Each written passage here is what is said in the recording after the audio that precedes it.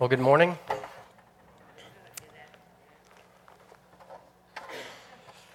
For those of you who don't know me, my name is Jonathan Keenan, and I am a campus minister with Reformed University Fellowship at UCSB. It's a ministry of our denomination to the university.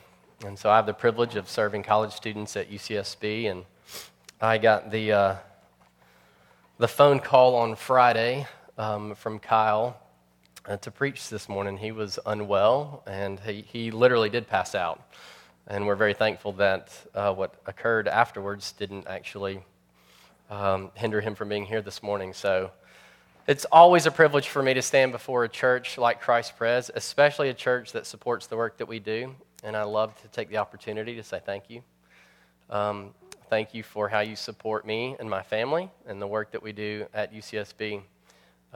We cannot do the things that we do on campus without churches like Christ Pres. And so I am very blessed to call this my church home and very blessed to be a part of this church. So if you have a Bible, you can turn with me to Psalm 51, the passage that was read.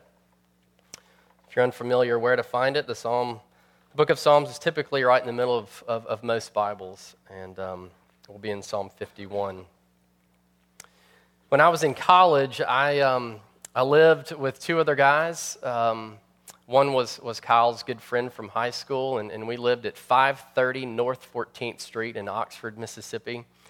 And every Thursday, we would have supper club. There'd be a group of us that would come together, and we would always have dinner. Guys would cook, and the girls would always bring dessert. And one night, the way our house was laid out, our dining room table sat in between our living room and our kitchen. And our kitchen had one of those old swinging doors, you know. I don't know if you know what those were like, but I grew up with kind of a swinging door.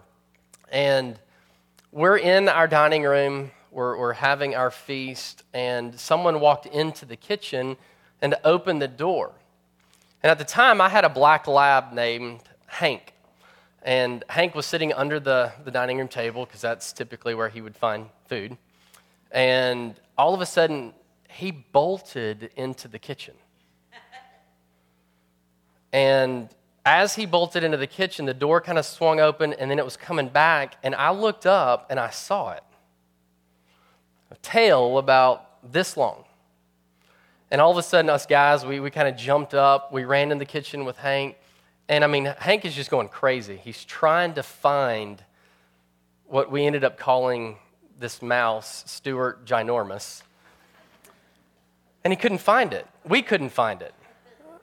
So, I mean, we're moving appliances. We're going underneath the kitchen counter, you know, the counter that we don't really like. You know, you open up under the sink and there's all that stuff in there that we don't really want to move because we're afraid if something might come out.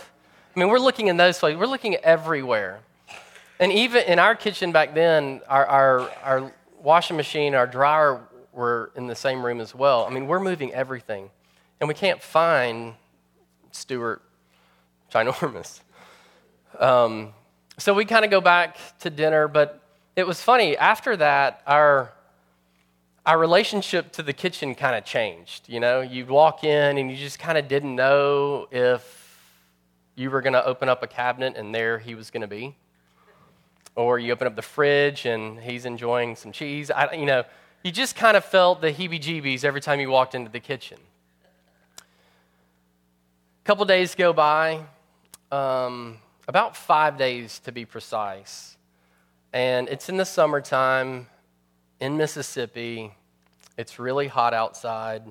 And all of a sudden there becomes this odor. This stench.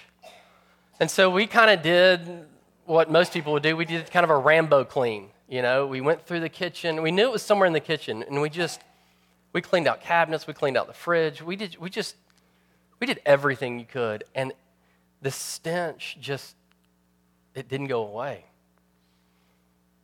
The next day, it got so bad, and I don't know if you've ever experienced this, where if you smell something so bad, the potency, the closer you get to it, the stronger it is. So we actually kind of used our noses to figure out where the stench was coming from. was coming from behind the fridge.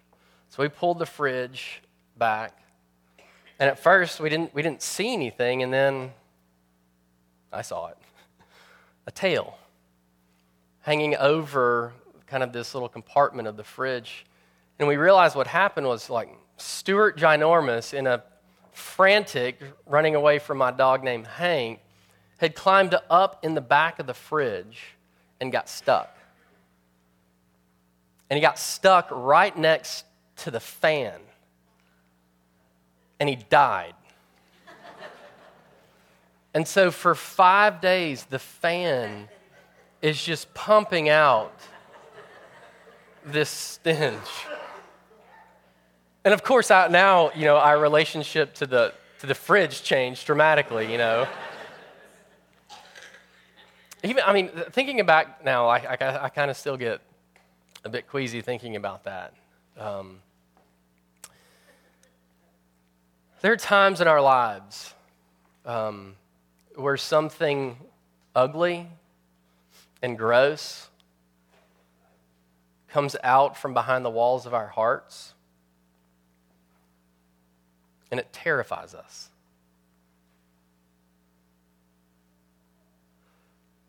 So much so that we see ourselves differently, like the relationship to how we view ourselves is different, because there are times in our lives where something really gross and really ugly, it comes out from behind the walls of our hearts. That's the context of Psalm 51. In Hebrew, actually, verse 1 is that little superscript above where you get the context. The choir master, a psalm of David, when Nathan the prophet went to him after he had gone into Bathsheba. Psalm 51 is written when King David, the most powerful man in all of Israel, was supposed to be at war with his men, but he decided to stay home. And when he stayed home, he saw a woman, Bathsheba, bathing on a rooftop, and he summoned her to his palace. And he got her pregnant. And then to cover it up, he had Bathsheba's husband, Uriah, who was one of his more loyal servants, one of his, trusted, generals, or he was kind of a special forces type men. He had Uriah killed. And you can read about this in 2 Samuel chapters 11 and 12. And here's what's fascinating about this. King David impregnates someone who's not his wife, has her husband murdered, and for at least 9 months, he doesn't deal with it.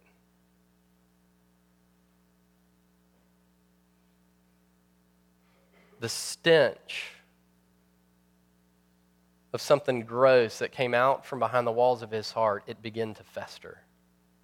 Until, in God's unbelievable mercy, sent Nathan the prophet to confront David. That's the context of Psalm 51.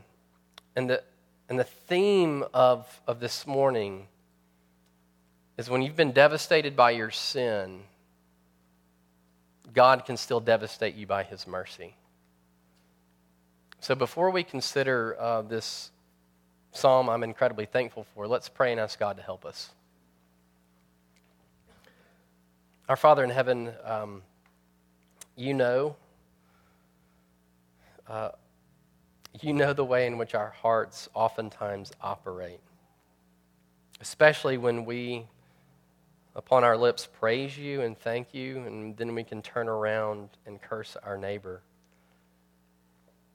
And you know us to the bottom, and yet you still love us.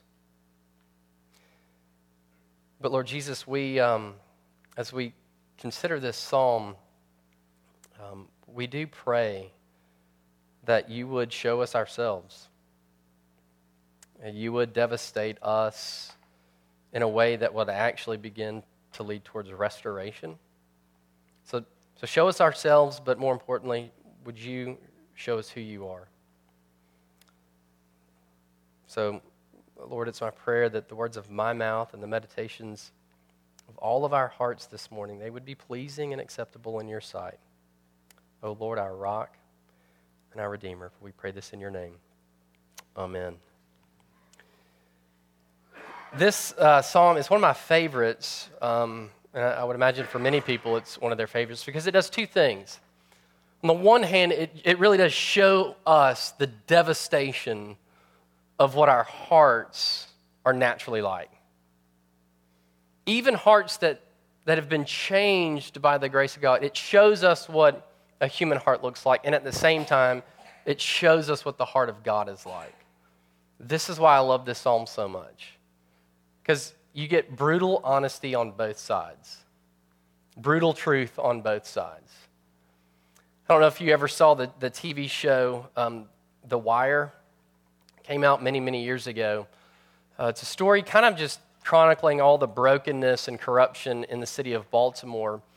And in season 1, you're introduced to a man named Waylon, who is, he's an addict or a recovering addict. And there's a scene, actually Waylon's played by a musician named Steve Earle, who was kind of one of my favorite musicians.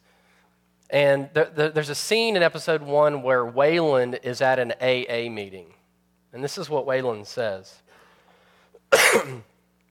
I'm Waylon, and I'm an addict. I want to be clean today more than I want to be high. I have been clean 24 hours now, and I'm still certain my disease wants me dead. I'm in here talking about how strong I feel, but my disease is out there in the parking lots doing push-ups on steroids, waiting to kick me up and down the street. I've got scars on my hands, my feet, 2 bouts of endocarditis, hep C, and whatnot kicking down walls and busting out windows in my liver. I lost a good wife, a bad girlfriend, and respect of anyone who tried to loan me money or do me a favor. Pawned my pickup, my National Steel guitar, a stamp collection my granddaddy left me. I thought I was God's own drug addict. I figured that if God hadn't meant for me to get high, he wouldn't have made being high so much like perfect. Now I know I've got one more high left in me. But I doubt very seriously that I have one more recovery. So if there's anybody out there that sees that bottom coming up at them, I'm here to talk sense. I don't care who you are, what you done, or who you done it to. If you're here, so am I.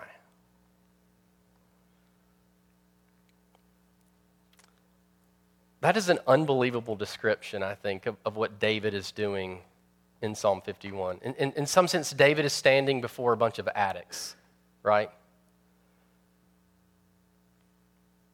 And he's saying, my disease, my sin, it's out there in the parking lot. It's doing push-ups. It's on steroids. It's waiting to destroy me.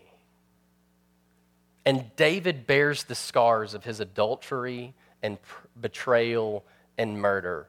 And perhaps you're here this morning and you bear similar scars, to where you've been devastated by your own sin.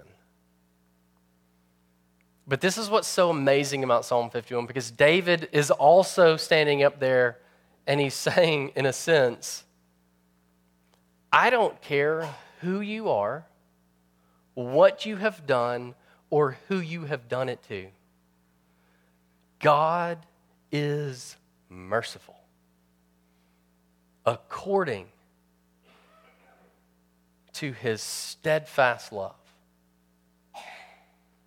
Shows us the devastation of our sin and the devastation of God's mercy wrapped in an unbelievable psalm. So here's what I want to do this morning. I want to look at 2 things as we kind of unpack. There's so much in this psalm, but I really just want to focus on 2 things. I want to look at David's confession and then David's cleansing, and then maybe look at some so what. What do we do with it? First, David's confession. Verses 1 through 5, after David's been confronted by Nathan the prophet, he begins to confess. And it's actually quite remarkable because David confesses what he's done, but then he also confesses who he's done it to. And this is really fascinating. But the first thing he does is he begins to own the ugliness that came out from behind the walls of his heart. And in this psalm, he uses all sorts of different Hebrew words to get at what he had done. There's many different words that you can use to talk about your failure and sin, and David just kind of goes through the gamut in Hebrew. Notice what he says. He talks about his transgression.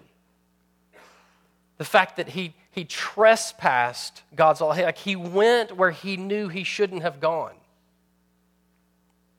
Talks about his iniquity. That's a word we typically don't use very often anymore. But this word gets at the perverseness of what David did. It gets at the twisted, depraved thing. It gets at the heinousness of what David did. He talks about his own sin, that it was pure evil. Like that what came out of his heart was evil. David is coming before a holy, holy, holy God. And he is confidently confessing what he has done. This is remarkable. Because for many of us, we don't like to name specifics. I sometimes, when I'm by myself, I typically try and get up early. I've got 2 little boys who like to get up early, but I try and get up before them so I can have that hour of just me time. But sometimes I'm in there and I know no one's awake, but I'm still kind of nervous to confess my sin in case someone might hear it. I wonder if you've ever experienced that. Or if you're talking at Starbucks with someone and you're kind of owning up to something and you're kind of, well, just kind of, because you don't want anybody here. And what David is doing for us is he's modeling for us how to confess our sins to God. He's actually saying you can call what you did evil, perverse, wicked. You can own the stuff that comes up out from behind the walls of your heart confidently. Because he knows something about God and God's nature. He's honest, and he's modeling that for us this morning. But notice what else he does. He confesses that he sinned, but he also confesses something that is true of every single person since Genesis 3. He confesses that he is a sinner. Notice what he says in verse 5. Behold, I was brought forth in iniquity, and in sin did my mother conceive me. Now, he's not talking about that the act of conception was sinful. What he's talking about is the fact that when he was born sinful. In other words, the reason why we have gross, terrifying, ugly things that come up from out of our hearts is because we're sinners. We're not sinners because we sin. We sin because we're sinners. This is how we show up in the world. I'm on a text messaging thread with some other campus ministers, and it's mainly a thread about Ole Miss football, and we have one Clemson fan who's very annoying right now. But this Clemson fan actually texted out something the other day, and it was a story about another college program that's kind of been under investigation, and a story came out this last week that the coach, in order to protect his reputation, in order to protect the program and its success and everything, he would lie about the conduct of his players, or he would try and dismiss it or cover it up. So he was covering up drug scandals. He was covering up sexual assault scandals. He was covering up all sorts of things, and it just came to light. And we're texting back and forth in this thread, and we're just talking about how tragic and how sad it is. And then one of my friends on this thread said something, and it hit me. He said, "It is so sad, but so much of this is true about me."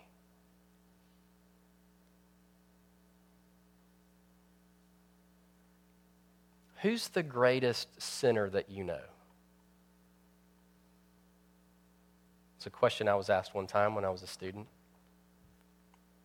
Of course, my mind started going to all sorts of people. And then I realized it's supposed to be me. David comes and he says, not only have I sinned, but I'm a sinner. That's how I show up. That's how we show up. We show up not good and then break into being bad. No, we show up sinful, rebelling against our God. But then notice what he also confesses. He confesses who he sinned against. He says, "To you and you only, God, have I sinned." Now, that doesn't mean that he didn't sin against Uriah or Uriah's family or Bathsheba. But what it does mean is that everything that we do in our rebellion, it's aimed at God. That is its primary target. When those gross, ugly things come out from behind the walls of our heart, those things are aimed at God. Now, we leave collateral damage all over the place, and there is consequences for bad decisions in our sin. But David is teaching us that it's only to God and God alone that we have sinned. So what do we learn from this? There's many things, but a couple of things to consider. I think David is teaching us that we can't let things fester. 9 months went by, or at least 9 months went by, before God in his mercy sent Nathan the prophet. Here's the thing. The stench, it will get bad enough to where you have to deal with it or somebody else will. And David is coming saying, you don't have to let it fester. Why? Because you don't have to be afraid.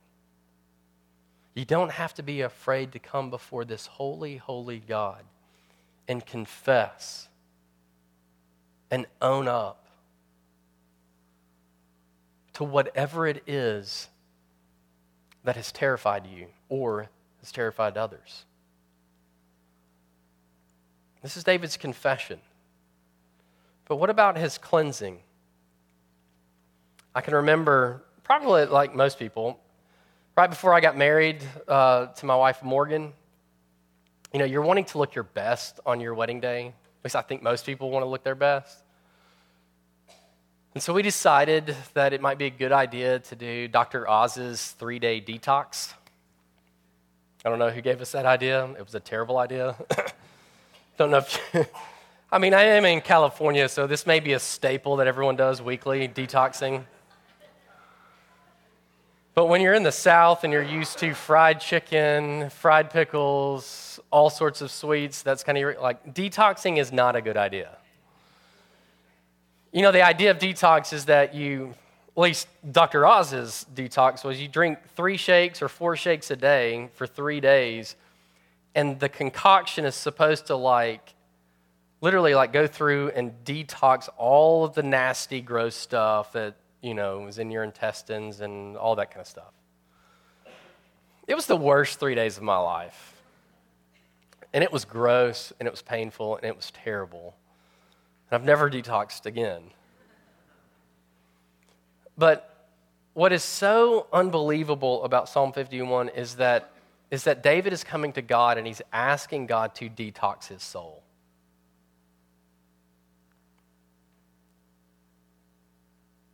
He's coming and he's saying, God, there's something that you have got to do in me. So what is it about this cleansing? What do we learn about the cleansing? Well, the first thing you need to understand is that David recognizes that he can't detox himself. Notice how the psalm begins. Have mercy on me, O God, according to your steadfast love, according to your abundant mercy, blot out my transgressions. Wash me thoroughly from my iniquity and cleanse me from my sin. David comes and he essentially is saying, I know that I can't detox my own soul. There's nothing in my hands that I bring. Absolutely nothing. The only thing that we contribute in the detox plan of God is our sin. And he says, do this according to your mercy. Now, what does David mean when he uses the word mercy? What does it mean to cry out for mercy? I think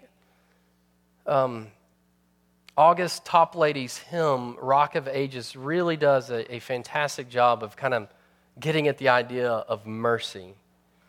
In stanza 3, it says, nothing in my hands I bring, simply to the cross I cling.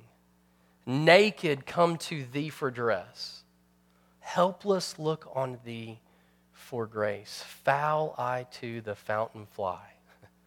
Wash me, Savior, or I die.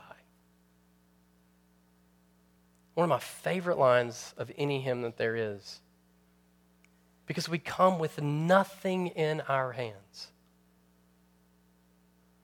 It's all according to the mercy of God. David comes with open hands, admitting that he can't detox himself. That's the first thing we see about the cleansing. You can't do it. But the second thing we see is verse 7. David says, purge me with hyssop and I shall be clean. Wash me and I shall be whiter than snow. What on earth does that mean? Did any of you bring your hyssop this morning? Purge me with hyssop.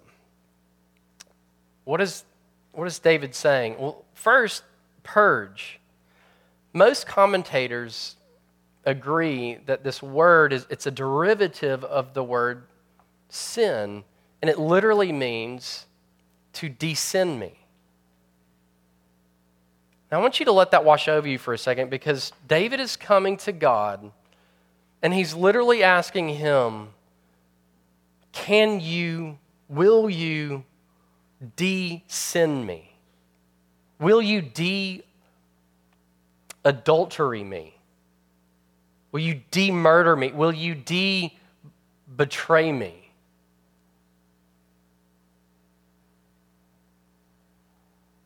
You see how incredibly bold that request is? Like, you can't undo what David did. Like, Bathsheba's pregnant. Uriah's dead. And yet David comes to God and he says, reverse it, undo it, de-sin me. Purge me with hyssop. What is hyssop? That was a plant that the high priest would mix with water and blood, and he would apply it to two types of people: a leper, who was ceremonially unclean and kicked outside the covenant community of Israel, and to anyone who touched a dead body. A high priest would take hyssop and water and he'd mix it together and he would apply it to cleanse these two types of people. So when David is asking God to purge him with hyssop, he's asking him not only to undo what he's done, but he's actually asking him to make him clean as if he had never done it. Undo what I've done, but also make me so clean as to if I've never done it. And the beauty of Psalm 51 and where we are privileged to sit this morning is that we get to read that through the lens of the New Testament, where Jesus Christ, who is known as our great high priest, he comes with the ultimate hyssop. He comes with his blood poured out for the forgiveness of sins. It's only in Jesus where we begin to realize that David's request, it's not all that audacious. Because Jesus can de-sin you. And he can make you clean as if you had never done it by virtue of what he accomplished on the cross.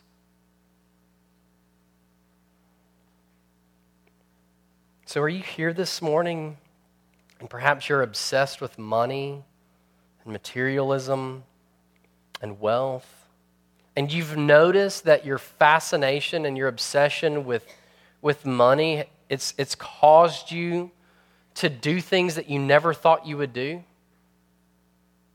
Like maybe lie on your income tax,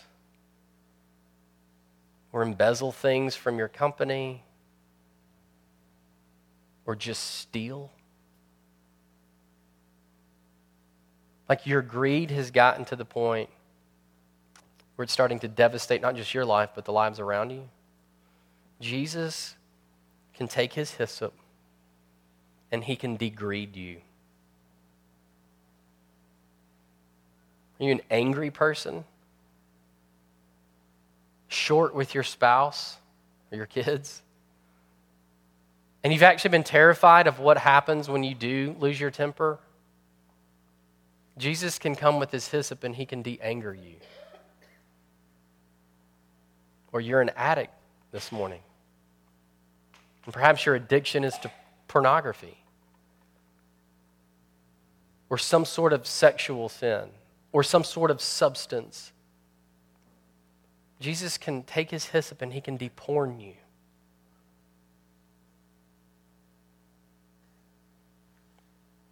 Why does God do this?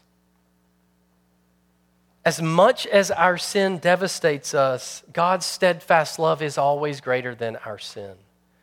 He comes to devastate us with his mercy, because that is how God is committed to his people, even a people who are unfaithful and uncommitted to him and would do things like adultery or murder or betrayal. Even when people wreck their lives with just poor decisions, Jesus is ready to de-sin you. So what do we do with this? What's our response? Well, look with me at verses 16 and 17. David says, "For you will not delight in sacrifice, or I would give it. You will not be pleased with a burnt offering. The sacrifices of God are a broken spirit, a broken and contrite heart. O God, you will not despise." What is David saying? In many ways, our New Testament passage this morning gives us the answer. In Luke 18, Jesus tells this parable about a Pharisee and a tax collector. They both go up to the temple, and the Pharisee is praying to God, but the way in which he prays is he's just kind of giving his resume. He's thanking God that he's better than everyone else. He's thanking God that, he's zealous for good works. He tithes more than anyone. He actually, he fasts more than anyone.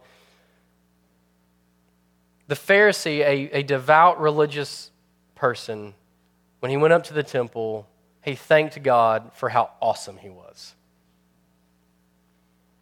And then you have the tax collector who stands far off, can't look up to heaven, and he just beats his chest.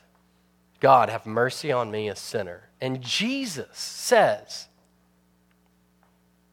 it is that man, the sinner, not the religious, not the one who is great or who thinks he's great.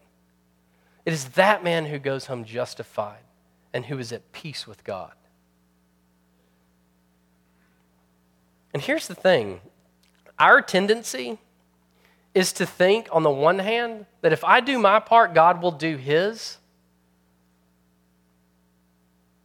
Like there's this hymn that we often sing, "Come ye sinners," and there's a line that says, "If you tarry until you're better, if you delay, if you wait until you're better to come to Jesus, you'll never come to him at all."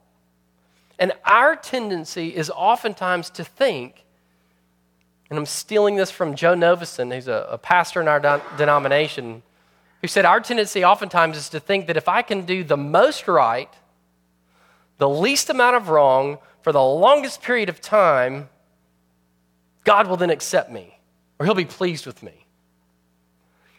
And that's an attitude of a Pharisee. That if I can do the most right, the least amount of wrong for the longest period of time, somehow that's going to merit God's mercy. And Jesus and David are saying that those are the sacrifices that God does not delight in. David and Jesus are showing us that God delights in a broken and contrite heart. We have to see ourselves the way David and the tax collector did. The sacrifice of a broken and contrite heart means that you're devastated by your sin, and at the same time, you're being devastated by God's mercy. But for many of us, we are hardwired to want to pay it down ourselves, to work for the mercy and grace of God. And David is teaching us this morning that the only thing we contribute in the exchange of God's mercy is our sin. And Jesus delights to devastate us with his mercy, his grace, his steadfast love. There is no other way to approach Jesus than to beat your chest and cry out, God, have mercy on me, a sinner.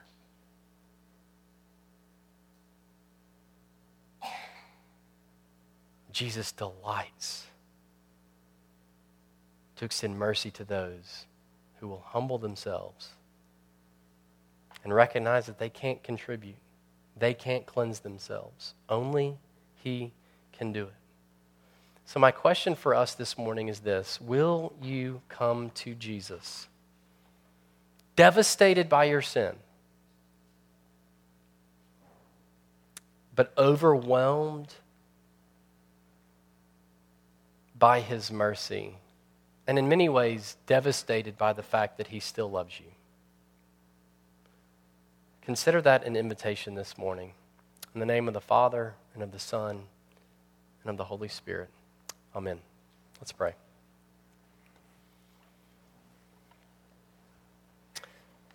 Our Father in heaven, we know that our sin is gross, it's ugly, it's heinous, it's perverse, it's wicked. You know the thoughts and intentions of all of our hearts. You know the ways in which we've showed up here this morning, ways in which we have decided to hide in our sin and misery, to cover it up, to let it fester. And we thank you that in this psalm you did send Nathan the prophet because you're merciful and you want people to come out from their hiding, because you want to restore us. You delight in showing mercy. So I pray this morning for all of us that we would come to you, Lord Jesus, with nothing in our hands, and that we would be able to, in humility and in brokenness, receive your mercy. And so it's our prayer this morning that you indeed would renew a right spirit within us, cleanse us, make us pure. For we know that only you can do that. So would you do it? For we pray this in Jesus' name. Amen.